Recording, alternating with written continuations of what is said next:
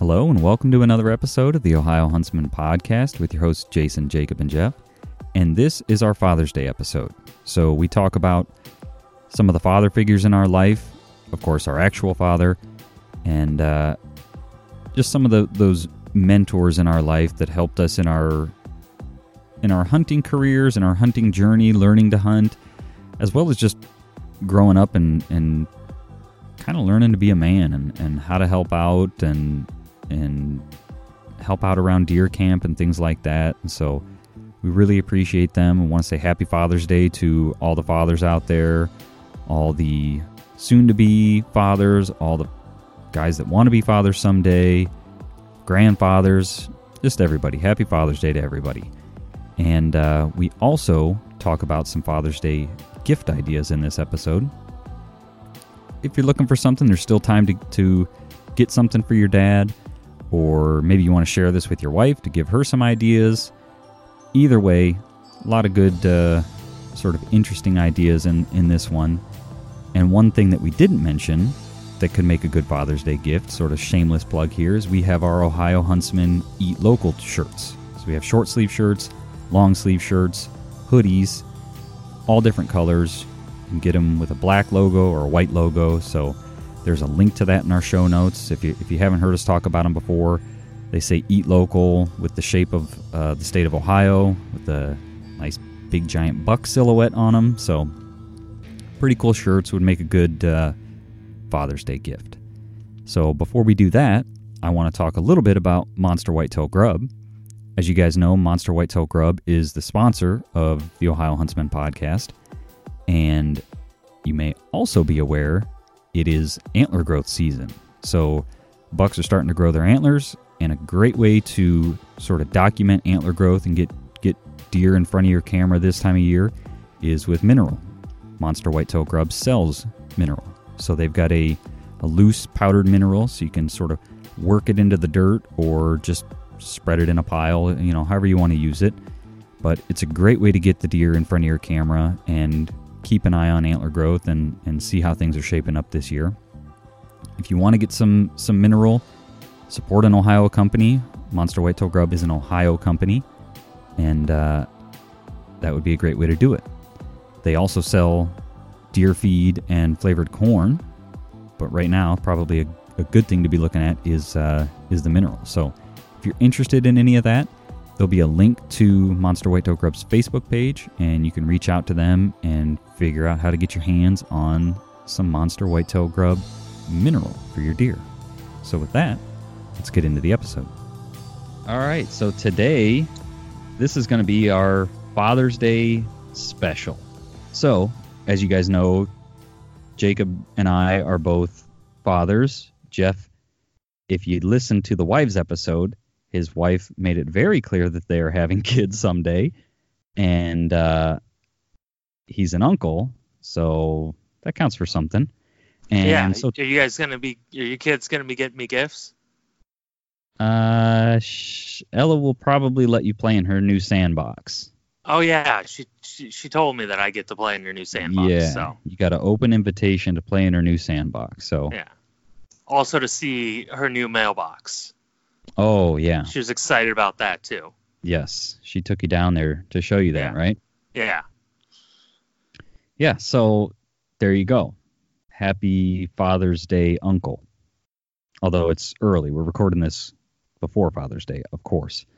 So what we're going to do in this episode is kind of a twofer, 2 episodes in one. We're going to talk about fatherly role models in our sort of upbringing, in our hunting history, and we're going to give some Father's Day gift ideas for, I guess, if you're a guy, send this to your wife, have her listen to it. Maybe it'll get, if you like these ideas, send it to her, and maybe it'll spur some thoughts, or maybe it'll spur some thoughts for you.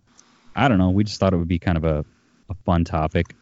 Talk about some cool sort of hunting, outdoorsy kind of Father's Day gift ideas if you're struggling for gifts.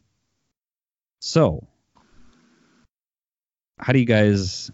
I haven't yet figured out how I'm going to transition between the two, but it depends on what we start with. So do you guys want to start with the gifts, or do you want to start with the fatherly role models? I say we start with the fatherly role models, and related to hunting, like kind Sure. of for most of us, it was a male who got us into the sport. There are some women that are taking their kids out, or their nieces and nephews, but for most of us, it was a male. Yeah, And traditionally, historically, it's a male-dominated activity, right? right. So I'm good with that. Yeah. And I think we kind of owe a lot to the male figures that kind of introduced us and guided us into the outdoors. We were very lucky. Definitely. We had a lot of male role models in hunting with our hunting cabin, and so we were extremely lucky because we had a lot of people that were more than willing to show us the outdoors and help us out when we were little. Yeah, so you guys have heard us talk about our hunting cabin down in southeast Ohio, Wayne National Forest. So our dad and a couple of his buddies, I don't know exactly when this all started. I can't pick a date. I know the cabin was built in '96, but there was a cabin before that. And anywho, long story short, him and three of his buddies went together and sort of made the decision that they were all going to go in and invest in. It's not a hunting property. It's a hunting cabin surrounded by or close to public hunting. And then we do have, over the years, just getting to know people down there, have gotten permission on other various pieces of property. And so, like Jeff mentioned, we've talked about our dad. He played a huge role in us getting into hunting. He started us all, right? He took us all out for our first time. That was all dad. Some people get introduced by their grandfather. We didn't really, and I don't know that we've ever really hunted with any of our grandparents that I can recall, but we do. Our one grandfather has a farm, and we go out there and hunt and share deer meat with him and things like that. But I guess to get back to the cabin, it's been dad, and then his buddies have all sort of mentored us along the way, and I guess help lead us into the outdoors, if you will. And so it's, I don't know, you think about it, and things could have very easily gone different ways, and how do you end up where you are? I guess the decisions and the actions that you have taken in the past lead you to where you are today. But I guess I'm just thankful for those hunting mentors that have led us to this point in our lives, in our hunting careers. I get careers isn't the right word, but yeah, I don't, help me out. I don't know what the word is here. Yeah, but journey, story. Yeah. Yes. Yeah. Well, now that I'm older and have become a hunting mentor of my own, I've become a lot more thankful for those people, because now I realize how difficult it is. Those guys didn't have a whole lot of time to go hunt, and sometimes they were basically, giving up their opportunity to really have a successful hunt, right, so that they could show us what we were supposed to be doing. Right. They would. I remember our buddy Tim. It was during opening day of gun season, I think. We had went out in the morning, hunted, came back for lunch, and I mean, I was young. It was the first time I ever went out hunting without Dad. You know, maybe my second or third deer season. And you know, he basically took me up to his hunting spot and kind of sat me down in a tree and said, you know, I'm going to go down the ridge a little bit and hunt. And I was a kid. I basically ruined his chances of getting a deer because I was making all kinds of noise. Yeah. You know, I sat down for maybe 30 minutes and then I'm bored basically. Right. So I'm kicking leaves and, you know, and I, you know, now that I'm older, I can't, you know, imagine how frustrating that probably was. But, yeah. You know, so I'm a lot more thankful now. Yeah, I mean, it's, like you said, looking back on that now and just sort of looking at some of the sacrifices that they made, I guess for no other reason than out of the kindness of their heart, really. I mean, they didn't, yeah, we were, I guess, you know, they were buddies with our dad, and so, you know, we were his kids, and so I guess I would do the same, right? If I mean, obviously for your guys' kids, but we're brothers, right? We're that's a different level, you know. They were just buddies, you know, and doing that for a buddy's kid is I don't know, commendable.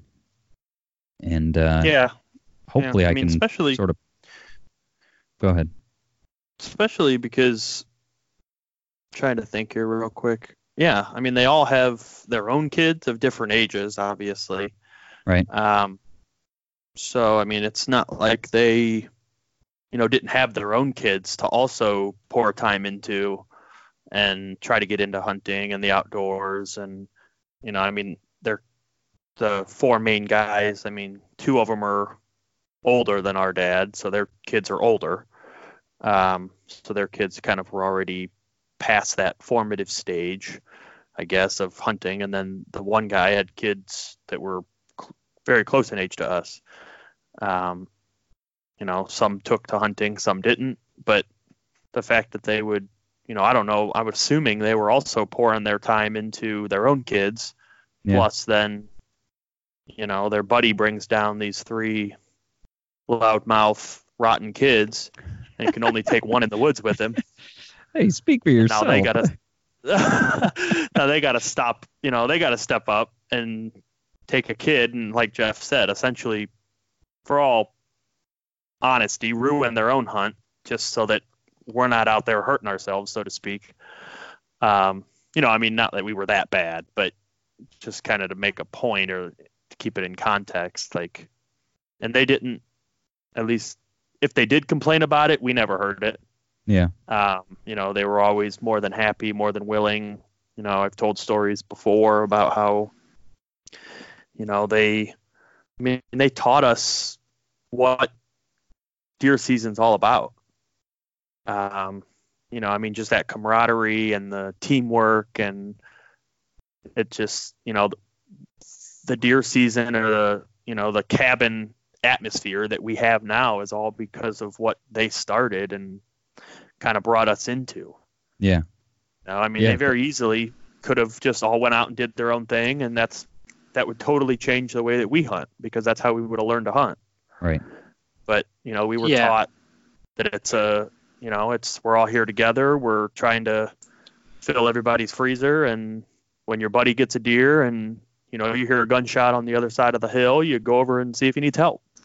So what if that means you forfeit your hunt? You know, he needs help dragging that deer out of the woods.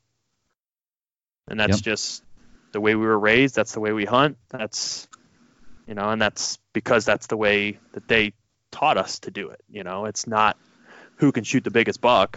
Don't get me wrong. We all want to shoot the biggest one, but it's more about everyone having fun, everyone being safe, everyone getting some deer meat to take home and feed their families.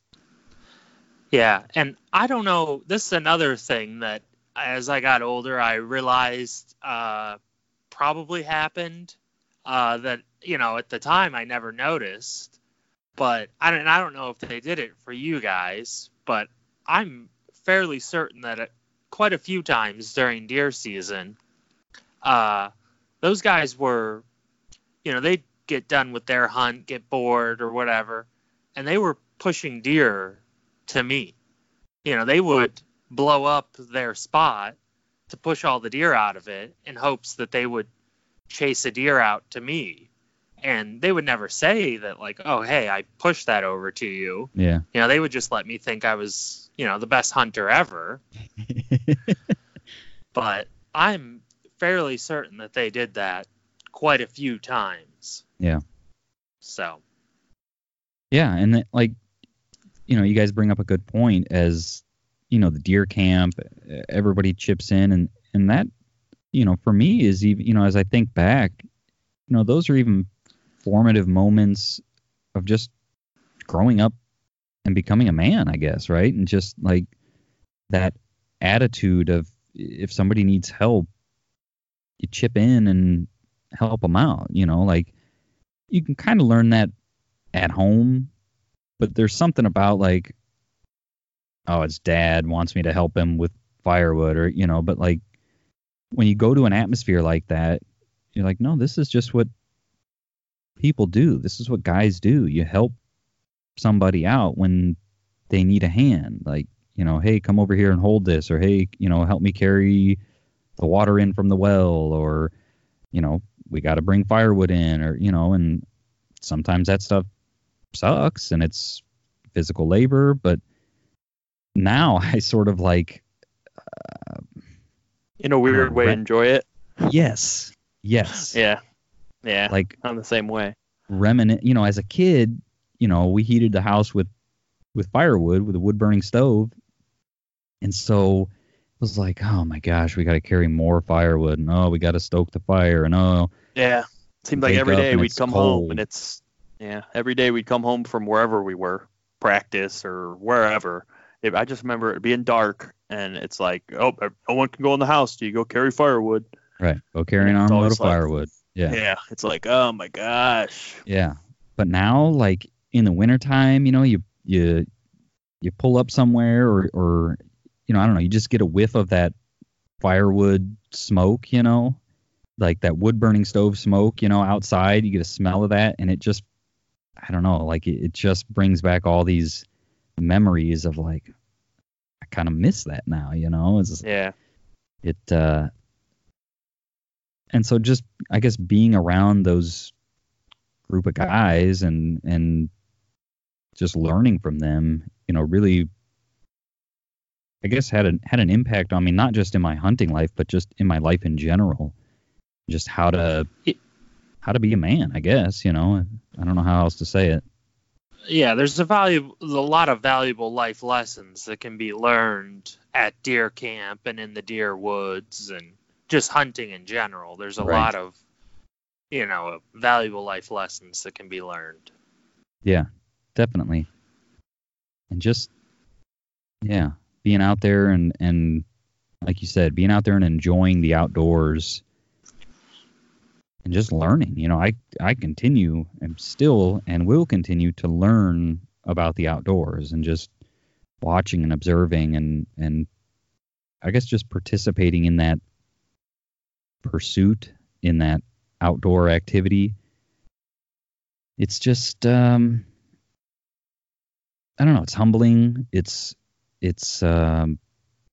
exciting, and it's fun, and that was another thing too, just like being down at camp and laughing with those guys and, just telling jokes and, you always look forward to that kind of, there's the work side of it and everybody chips in and, it's can be hard work sometimes, but it feels good when, job well done. But then also like the fun, it's evening now where we're going to kick back and stoke the fire up, sweat our rear ends off because those guys keep putting wood in the fire and just laugh. I tons and tons of stories, and some of them are inappropriate, and that's boys will be boys, I guess. But that's one of the things I remember about the cabin too, is just laughing all the time. Yeah. I mean, it's definitely and I think part of that with our cabin too is, as we've mentioned before, it's kind of off the grid. It's starting, and by that I mean no cell service. We have electricity, but the cell service is starting to kind of fill in around the area. But when we were kids, there was zero cell service. I mean, there was one specific spot on top of the hill you had to go to make phone calls. Now, if you go to the top of pretty much any hill, you can get some sort of service to, shoot a text message out or receive a text message or whatever. So it's not as extreme. But when we were kids down there, granted, we also didn't have cell phones when we were 12, 13 years old, but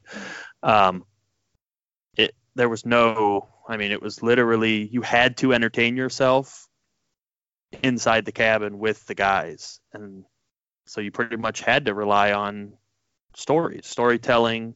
This is when I was your age, and it's just there's a lot of wisdom, there's a lot of fun. It's just a really, really good time. And those guys, they kind of set the tone of all that. Like you said, there's boys will be boys, there's inappropriate conversation, there's good fun conversation. That's the cabin. But they kind of set the tone of all that, of it's like you said, it's evening, we're done with dinner, everyone could go back to their bunks and read a book to themselves, but that's not what generally happens. I mean, it's conversation, laughing, fun, a heck of a lot of eating. Yeah. And that's just the way it is. I mean, when we were first starting down there, our cabin cook, so to speak, the one guy who was our cook, he was an Army vet, and boy, did you have to eat, because he would fill your plate and you weren't allowed to leave the table till you finished it, type thing. Yeah. And that's, again, something that it's not as extreme today, because he's no longer with us, but it's it's if you're done eating, you better get your plate off the table, because someone's going to put more food on it. Yep. And I guess to speak to the impact of that, right, it's been years since Stan was healthy enough to come to the cabin and be the camp cook and everything. But we all still talk about like spaghetti night. Spaghetti, it was like the dreaded spaghetti night, right? He would cook a pound of spaghetti for each guy. And you're going to sit down, choke down spaghetti, because it's just what he put on your plate. That's what he made, and that's what you're going to eat. And, it was, to be blunt, it was brutal sometimes. Like, I cannot eat another bite of spaghetti. I am going to vomit. But we still talk about pound of dry spaghetti. Yeah. Yeah. So that's like, basically like a box of spaghetti. Sit down and try to eat a box of spaghetti, the whole box to yourself. Yeah. Yeah. I mean, it was every bit of one of those large, thick paper plates. It was full, and it was mounded up probably 5 inches. I mean, It was a mound of spaghetti. Yep. And that's just the noodles. Then you got to put the sauce on it and meatballs. Yep. I mean, there's a lot of eating. But again, like you said, it's just, we still tell the story. Every year we're down there for deer camp, Stan's name comes up, and do you remember when? And anytime we get a new guy down there, we tell everyone about Stan and his cooking and how much we ate. And, it's a story that will continue to live on. And that's, like you said, it's the impact that those, at the time, you don't notice or don't realize exactly what, I'm sure those guys probably didn't realize, exactly what they were doing. It was kind of just a by the seat of your pants thing. They weren't probably at night planning out, how are we going to introduce these kids to hunting? I mean, they were just doing what probably their dads did for them. Right. Yeah. Or whatever. But it definitely, left a mark for the three of us, I know. Like you said, they were the big kind of influences, hunting influences. Like you said, our grandfathers hunted. At least 2 out of 3 I know hunted, but we didn't really hunt with them. They didn't introduce us. Again, not for lack of opportunity exactly. Our one grandpa had a camp in Pennsylvania, so we didn't get out there much. Plus, with the out-of-state license, and it was, we had more hunting than we could do here in Ohio. So yeah. And then our other grandpa, to this day, we hunt out at his farm, and he's, not of good enough health to hunt, but he still tells stories about, oh, you should go sit, back in this set of woods. There should be an old stand back there. I shot deer out of there one time, and, tells stories about, and some of it's kind of humorous because, like I said, he doesn't get out in the woods. So sometimes he's talking stories about, oh, go sit in this area. And I'm like, you clearly have not been back there in a long time because that area is completely underwater now. Yeah. Or whatever, you can't even walk through there. It's a swamp. Yeah. But, so it's just, but again, that's, and to his credit, he would be the one out of everyone, at least I know, he introduced us to fishing. I mean, that was kind of his thing. Yeah. For sure. None of us are, I would say, experienced anglers by any means, which is probably why we don't do a lot of talking about fishing on our podcast. But we all enjoy to fish. We're just generally not very good at it. Jeff's probably the best at it. Yeah. There's a trend here. He's the outdoorsiest mofo out of all of us. Yeah. But, Grandpa, he, he's a fisher. He goes up to Canada every year on a trip, and we took a trip up there, and that's even, there's stories from that we keep talking about, up to his fishing camp up in, it's only a camp, I guess. They go to a different area, but generally the same area up in Canada. It's way up there. And there's stories of catching big fish and breaking our little kiddie poles and falling in the water with snapping turtles. And there's all kinds of fun stories that came out of that. Yep. Yeah. And I mean, I guess, we could sit here and tell story after story that I guess probably mean a heck of a lot more to us than they do to the listeners, we've talked a lot about sort of the 4 owners of the cabin. Jimmy he's one of the local guys down there. He walked me. It wasn't the first deer I had ever gutted, but it was like, all right, you're going to do this start to finish, and he was the one that happened to be there. And I think Dad was there also, but Jimmy sort of, he walked me through it and, okay, do this, do that, do this. And he had a little fun with me in that experience, and we still laugh about that, so there's tons of stories like that we could tell that, hold a special place in our hearts and our memories. And I guess just my big takeaway is just thank those people in your life that were a mentor to you as some sort of a fatherly mentor, whether it was your father, an uncle, an older buddy, whoever. And even if they weren't a fatherly mentor, anybody that sort of mentored you or helped you along just because they wanted to, right? I mean, they don't, like we said earlier, none of these guys had to do that. They just did it because, I don't know, they're nice guys and they're good people and they just felt like helping us, I guess. I don't know, but just thank those people in your life and I guess pay it forward when you have the opportunity. Yeah. Right. Thank those people and, try to I can't say that word, aspire to be one of those people.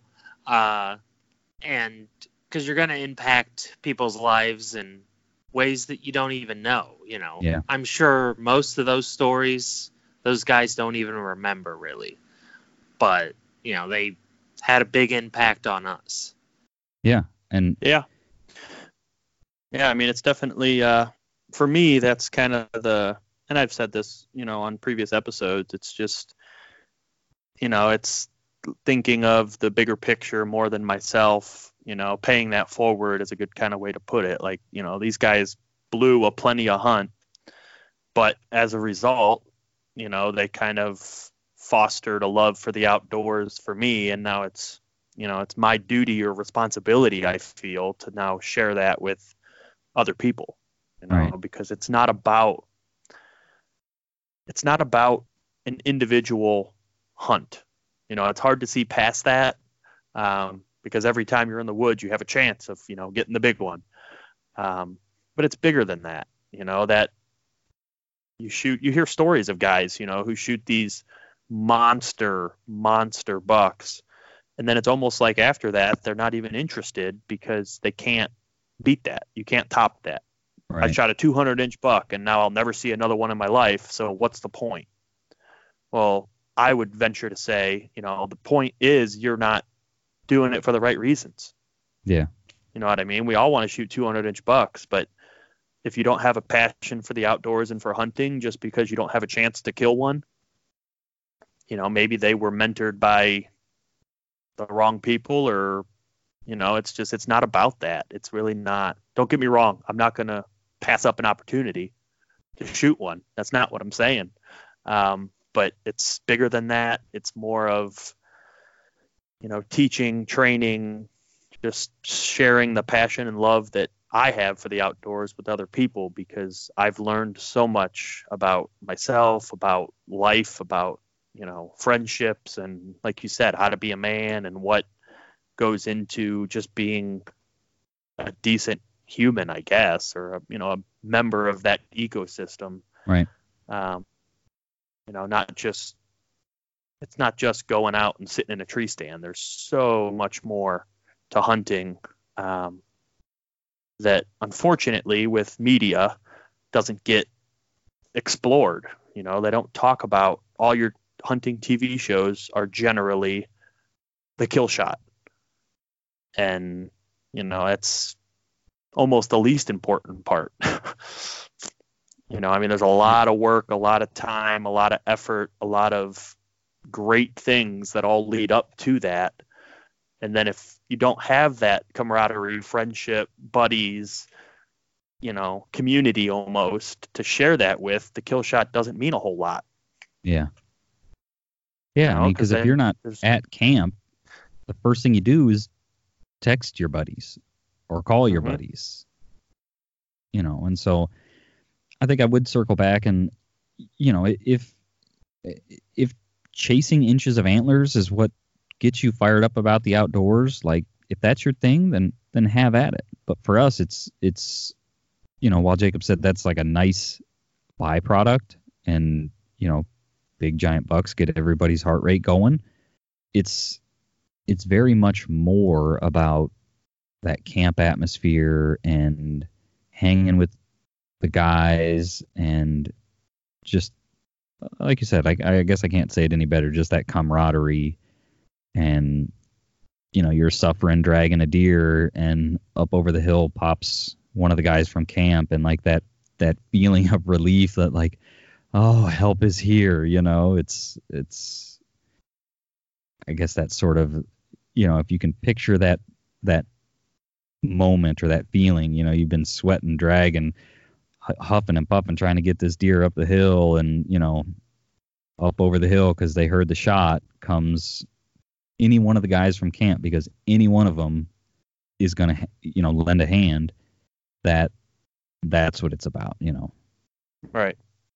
So I think let's transition, and I guess we're just going to transition. I don't have an elegant transition, but now that we've sort of talked about the fatherly mentors for Father's Day, let's talk about gift ideas, if you so choose. If that's something you guys do, you get the fathers in your life a gift. Here's some ideas on what you could get them if you're stumped for an idea on what to get the guy that has everything. Because I'll tell you, that's one thing about our dad. Like, if he ever needed something, he just went out and bought it. And so it was like, I don't know what to get Dad. Like, other than another box of bullets, right? You could always get him another box of shotgun shells or something. He was always happy with that. Or he's got quite the sweet tooth, and you can get him candy. That's always a good standby. Yeah, and pistachios. Yes, pistachios. You guys remember the red pistachios? Yeah. Was that a holiday thing? Was that just like a holiday trend? Turn your fingers colors. Of the 90s? Yeah, I don't know. Like, I don't see them anymore, even around holidays. I don't know if that was just a thing back then. Maybe now, people are anti-red dye, or I don't know. I don't know why they ever dyed them red. Maybe, like Jeff said, maybe that was a holiday thing. But you don't see red pistachios anymore. Yeah, that's just a fun observation, I guess. The only thing I know they used to stain your fingers, but I don't know why they ever dyed them, because it wasn't like they were a hot pistachio or anything. They were just a standard pistachio. Yeah. I don't know why they dyed them. Yeah. Anywho, so who wants to start? Who wants to start with a Father's Day gift idea? I guess I can start. I got a couple here, but we'll pick one out of the list here. So we didn't put any kind of like guidelines on this. In some of our past sort of gear episodes or whatever, we said it's going to be, cheap options or budget, or whatever. We didn't put any kind of stipulations on here, just things that we thought, we as fathers, or things that we kind of look at when we're buying gifts for our father, whatever, kind of for Father's Day. So proceed. All right. So I'll just do the first one I had on my list. And I'm not brand partial. Let me lead with that, but I'm going to use a brand. Is sponsored. Yeah, none of this is sponsored. I'm going to use a brand because that's how people will be able to know what I'm talking about, kind of. But the first one is a pair of muck boots. And that is a brand of like I don't even know what they're made out of. They're like a rubber boot, but they're poly something. But they're a little pricey. Like a neoprene upper, right? With a rubber. That sounds, I think so, yeah. Neoprene cover on a rubber boot or something. 100% waterproof. They comes in all shapes and sizes. The pair that my wife got me a couple years ago is the Field Blazer. They're brand name muck boots, and they're the Field Blazer type. They go up 3/4 the way up my calf. 100% waterproof, and they're just a slip-on neoprene cover boot. Like I said, by no means am I advertising for muck boots. Plenty of other companies make them. It's just the idea of a slip-on, 100% waterproof, non-insulated or very lightly insulated, if there's any, boot. It's just good for checking trail cameras in the summer, especially. Yeah. You can slip it right on. Your pants can either go over it or tuck into it. I like to tuck mine in the boot sometimes, especially if I'm rocking tick country, which is just about everywhere these days. But, it helps keep the ticks from coming up your pant leg. You can walk through, creeks and streams and don't have to worry about it at all. So they're also good for down at the cabin. We have an outhouse. You slip them right on, and if the grass is wet, you don't have to worry about your boots or shoes getting wet. You don't have to worry about tying a pair of boots to run out to the bathroom in the middle of the night. Yeah. So that's I've gotten a lot of use out of those boots. Like I said, they're a little on the pricier range. I mean, depending on what people spend for Father's Day. Yeah. Brand name muck boots are between $100 and $200 a pair. Again, depending on what model, quote unquote, you get. Yeah. There's all kinds of options. But that's definitely something I've gotten a lot of use out of. Okay. Jeff, what do you got? Well, my idea is, sometimes it's not about money at all. Sometimes it's more about your time. When Ohio first allowed straight-walled cartridges, there was kind of a run on 4570s. They were kind of hard to find, and if you did find them, the prices were astronomical. And our dad was looking to get a 4570. the Marlin, what was it? Scout version, I believe, of Marlin 4570. Mm-hmm. And, basically he was working a lot at the time, out of town. So him and I kind of tracked one down for him. And my dad's not super internet savvy. He's hardly ever had a credit card in his life, which is a necessity for buying stuff online. So that was a good experience, and our dad loves his 4570. No joke, we have caught him sleeping with it before. So What? yeah, at the cabin, the first year he had that gun, that gun slept in the bed with him. I don't know. I don't know that was so much of his choice. I think he just passed out with the gun in the bed, but I don't know that for sure. He cleaned that gun, which got back in from the woods and cleaned that gun, and which he cleaned it thoroughly because he loved it. It was a really nice gun, and laid it there. And when he went to bed, he didn't care to just leave it there. He didn't put it in the gun rack. He just slept with it. I mean, I have heard him say that he loves that gun, so yeah, he loves that gun. And I think I'm good with telling the story is that Dad sleeps with that gun. I think that's the way we should tell the story. We'll correct the story. We'll ask him about it, but we'll correct it if he doesn't. No, I think we're going to leave it. If he says no, I think we just tell everybody that yep, Dad sleeps with that gun. It's more fun that way. Yeah. All right. So I had have you guys seen, so everybody knows the Yeti tumblers, the Yeti cups, right? Have you seen I don't know how to describe it other than like the old school camo Yeti tumblers? No, You've not seen them. Okay, well, you're in for a treat. Yeti, they've got I don't know how many ounces, not the real short ones, the 12, whatever those short ones are. I'm talking I guess it's their tumbler, right? It's, okay. You guys know what I'm talking about, or am I sounding like a crazy person? I'm not 100% sure what size you're talking about, but a Yeti cup. It's probably either a 24-ounce or a 32-ounce tumbler. I don't think it's 32. Probably a 24. Have you seen my coffee cup, my tumbler? Yeah.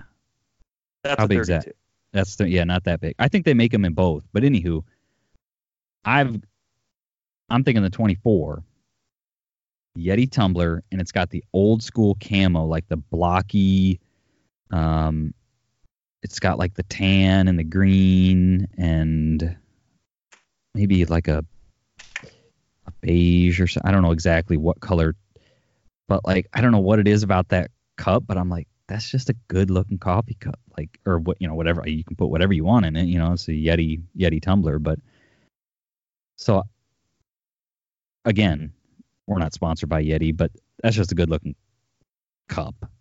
So there's an idea. If you're looking for a cheaper option, the Arctic tumblers, they're the same sort of double wall, vacuum insulated stainless steel tumblers, but Arctic, RTIC, they are a cheaper alternative. And I don't own either.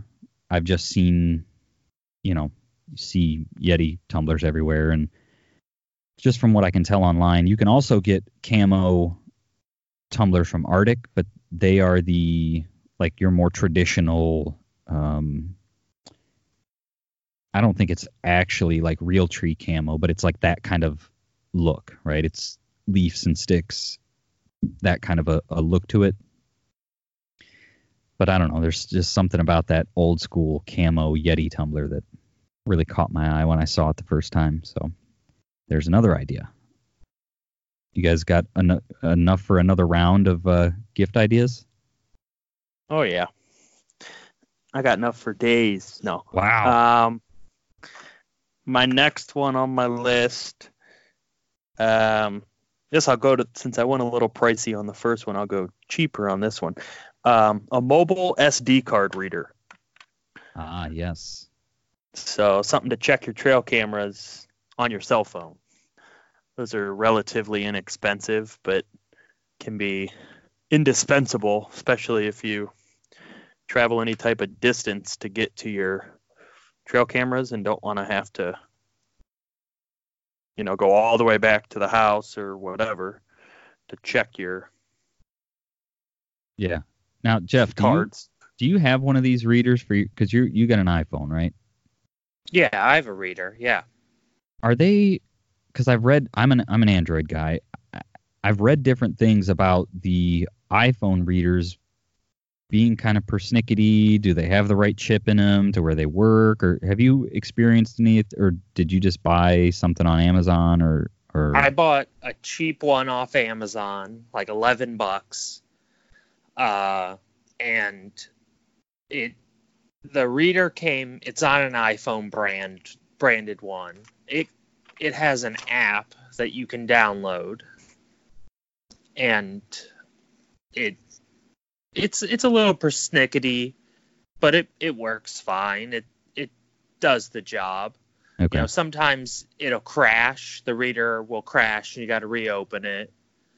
And actually they have the brand I have. I don't remember what it's called, but they actually have two apps. And I think if one doesn't work for your phone, the other one does, kind of thing. Like it's the exact same app, but two versions of it. I see. And yeah, I think it's so if one doesn't work for you, the other one will. Okay. Yeah, because like I said, I'm an Android guy, and my experience has been the Android stuff is far less particular. You can just buy any SD card reader that plugs into your phone, and it should work. I've not heard any issues with any of that. Because of that, and because I'm not an iPhone guy, because I bought one, or I don't know if we all went in on that or whatever, but we got one for Dad, and I went with the brand name, I think Boneview, whatever. They're a brand that sells SD card readers, and just having that sort of, I don't know what I guess I'll, in air quotes, reputable brand behind it, I just felt more comfortable in that it would work. Giving it to somebody who is not techie, and he wouldn't have, if it didn't work or he couldn't follow the basic instructions and get it to work, he wouldn't use it, sort of thing. But so I like that idea. That's a good idea for definitely makes checking cards way easier, and you can check them right in the field and go hunt. You can grab your card on the way to your stand and look at it on your phone while you're sitting in the stand, sort of thing. Jeff, you got another one? That's got me in trouble, though, the checking it on the way to the stand, because then I'm too busy looking at my phone and not hunting. Yeah. Good point. Yeah, that definitely can get you in trouble, because I've had that experience, too, where you pull the card while you're walking to the stand, sit down, start looking at the card, and then there's a deer standing in front of you, and your bow's on a hanger on the tree, and you're sitting there, with a phone in your hand. Yeah.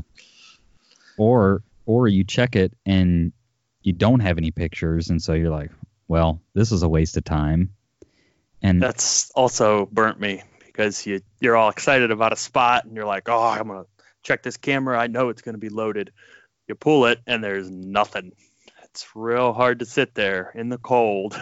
It is. When there's nothing on the camera.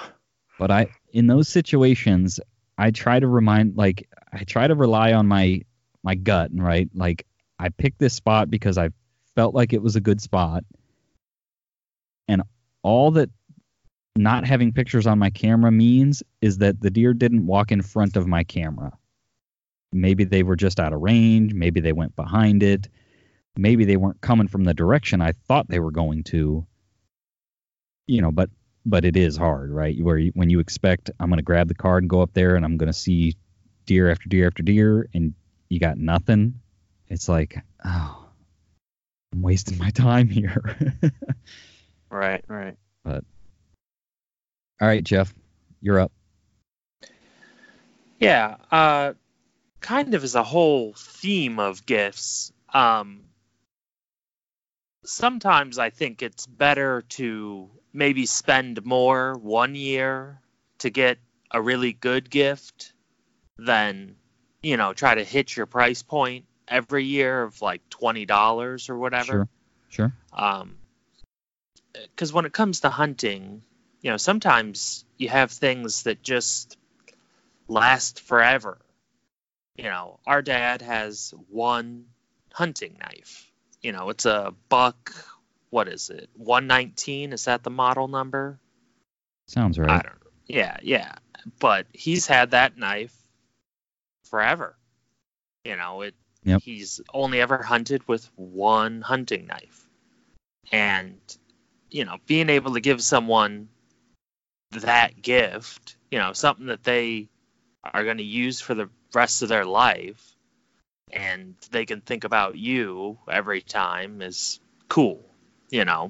Or maybe it's a trail camera, hunters, we spend a lot of time playing with our trail cameras and, I know my wife likes to get me, she's bought me a couple of trail cameras and I think she gets a lot of enjoyment out of the enjoyment I get out of using my trail cameras.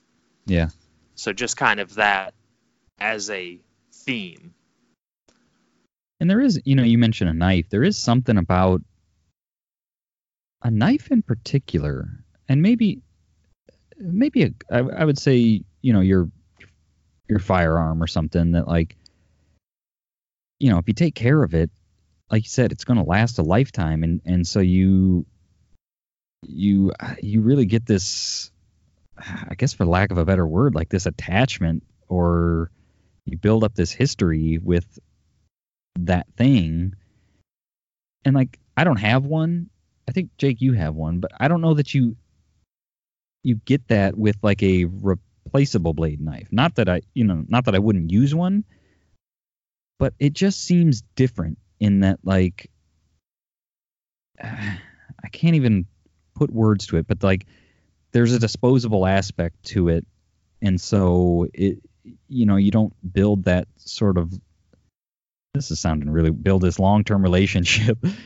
This sounds really weird, but I don't know if you guys have that, like, with a knife. Oh, or yeah. something. I mean, it's definitely like, like for me, I mean, I don't even know if I bought my knife. It's very similar to Dad's. It might be the exact same. It looks very similar. I don't know if I'm not super familiar with the buck knife line to know if, I don't know. Mine might be a 119. It might be a one something else. I don't know. But for me, I got mine very early on in my hunting. So like, it's assuming I don't misplace it or drop it or lose it, which I've tried to do a time or two already. That knife, like you said, is going to last a lifetime, and that knife is going to cut up probably every deer I ever shoot. Right. Or the first deer my kids shoot, like that knife is going to be, so it kind of adds some sentimental value, something that's going to last. Like Jeff said, maybe spend a little more one year and take it light other years, just so you can get something that has some meaning, purpose, value. Yeah. That's going to last and kind of be memorable and whatever. Yeah. Yeah, I think you can gain a lot of sentimental attachment to a knife, whether it's a hunting knife or a pocket knife. I mean, Dad's hunting knife is probably, gutted all 3 of our first deers. Yeah. My hunting knife, no matter what I'm in the woods hunting, it's with me. Yeah. Whether I have a bow in my hands or a gun, or if it's deer or turkey or squirrel, it's always with me. And Right. I mean, Jason, your pocket knife, it has stories. It was fished out of an outhouse. Yeah. So Yep. there's only if your knife could tell stories, Right. of Yeah. the things it's seen. Yes. You guys put better words to that than I was doing. So kudos. I would say, because I guess to add on to that, Dad's knife is probably older than all of us, right? I mean, I don't know that for a fact, but I would. It's probably older than me. Yeah. I would say, yeah. It's kind of cool, actually, it comes up every year at deer camp because we're sharpening our knives, preparing for their use. And like I said, my knife and Dad's knife are very similar appearing. But if you look at it, his has been sharpened so many times that you can look at the base of the knife right past the handle, and it just compare the two. You can tell mine is still very virgin compared to his because of all the steel that has been, sharpened away basically on his. Yeah. Yeah. So my next one is, I guess, kind of along that sentimental lines, is one of these silicone wedding bands. So I had been kind of kicking around, I don't know, I kind of like the idea. I've lost my wedding ring fits a little loose. We bought it, maybe bigger than we should have when we bought it, thinking that, as you get older, your hands and your knuckles get bigger, and I've yet to grow into it, I guess, is what I should say. And so it fits a little loose. So I've lost my ring a couple times and thankfully been able to find it. But so for that reason, I'd been kind of looking at, like, maybe I should get one of these silicone bands, and that way I don't lose it in the woods at the cabin or something. And then I don't know if it was on, well, I think the guys on Meat Eater had talked about it. And then, Jimmy Fallon degloved his finger a couple years ago. And then I think it was last year, I was climbing down out of my tree stand, and I've got a set of the Hawk Helium tree steps. And as I was climbing down, my ring kind of snagged on the end of one of those steps. And it just dawned on me, like, boy, if my feet were to slip and my ring snags on, like, that finger's gonzo, man. Like, that could be all bad. And I'm way out in the woods. Like, this could be very bad. So that was kind of the catalyst of, like, I should probably look into one of these silicone wedding bands. And so here's another one where, we're not affiliated with any brand. Get what you like, get what works. There's lots of brands. Search silicone wedding rings. I think, Jeff, I got the referral from you. It's a brand that I think exclusively sells on Amazon. Is Thunderfit or something like that, I think is what it's called. You can get, I think I paid $10.99 or something for a 4-pack. And so they're cheap, but cheap insurance to protect your finger, especially with, if you're climbing trees and stuff, man. It wouldn't be hard to snag your ring on something and either rip your finger clean off or deglove your finger. And so that was another one that sort of popped into my head as a good Father's Day gift for the outdoorsman in your life. Anything else you guys want to do one more round? I've got one more that I had, or do we want to call it quits? We're, I think, coming up on an hour here. I don't have anything else. Okay. I got one more. We can do it. It'll be quick. Right. Another thing that I've gotten pretty good use out of, and again, not brand specific, but especially for someone who kind of struggles using their meat. If there's someone who loves to hunt, but their family doesn't really enjoy venison, I got a turkey dehydrator. My list here, and again, they come in all shapes and sizes and price points. And the one I have is a Nesco brand. It's nothing super fancy. A turkey dehydrator. Jerky? Yeah. Did you mean to say jerky? I said turkey. I think I'm pretty sure you said turkey. Oh, well, I still have my mind on turkeys. I never got one. So you could make turkey jerky in your jerky dehydrator. There you go. So, but a jerky dehydrator or meat dehydrator, really it dehydrates anything, but I got one and I've gotten a lot of use out of it. It's not, but like I said, the one I have is not, you can spend hundreds and hundreds of dollars on these and get huge ones, commercial ones. Like that's by no means what I have. Mine's just a little 3 or 4 tray circular. Like I said, the brand is Nesco that make the one I have, and it does a fine job for what I do. I just make jerky for myself and give a little bit away.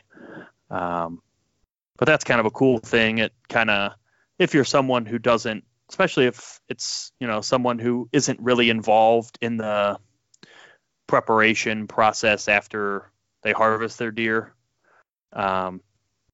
you can have it all ground, which is pretty cheap, and then, make it. Mine, it came with like a little jerky gun, and you can make your own jerky, and that kind of is another, I guess, to get someone to go to that next step of, yes, I hunt, but then after that, if there's someone who wants to get involved in kind of the food side of it or preparing their own stuff, it's kind of a real easy way to, it still gets processed by a processor, or you could grind it yourself, but have it processed in 1 pound packs, and then you can make it into your own jerky, and it's super, super easy to do.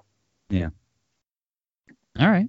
So I think that was a good list of possible ideas. Hopefully that maybe spurs some ideas for you, and let us know if any of that helped. As always, we appreciate everybody listening and sharing. That's the greatest thing you can do for us right now is just share the episode, share the information, help get the word out. Like us on Facebook, we're Ohio Huntsman. Like us on Instagram, we're Ohio Huntsman Podcast. And who knows where our numbers will be by then, but if you're not following us on Instagram, we just passed 1,000 followers on Instagram, so pretty excited about that. We should maybe look into doing another giveaway or something to sort of celebrate the 1,000 mark, but we'll have to see where that and just goes. thank everybody. That's all seriously. Because of you guys. We really appreciate the support. Yeah, I mean it's really honestly been flattering, just the number of people that follow and comment and engage with us and download the episode. So keep it up. We really appreciate it, and as long as we love talking to you guys, so reach out to us. Yeah, definitely. Send us messages. Let us know if you got a topic idea you want us to talk about. Let us know if there's a guest you want us to have on. If there's somebody interesting that we should be talking to, let us know. We're doing this to help get good information out and be a source of good information. And so we really, really appreciate it and have enjoyed doing this so far. So aside from that, thank the fathers in your life, the mentors, the fatherly mentors, whether it's your father, your uncle, maybe it was your mom that took you out hunting and, she was a single mom and she played both roles or something, just thank the people in your life that do good things for you, because everybody relies on somebody to get to where they are, and everybody needs help and guidance, and just thank those people. So with that, I guess thanks to our dad for everything he's done for us and turned us into the young men that we are today. So with that, thanks everybody.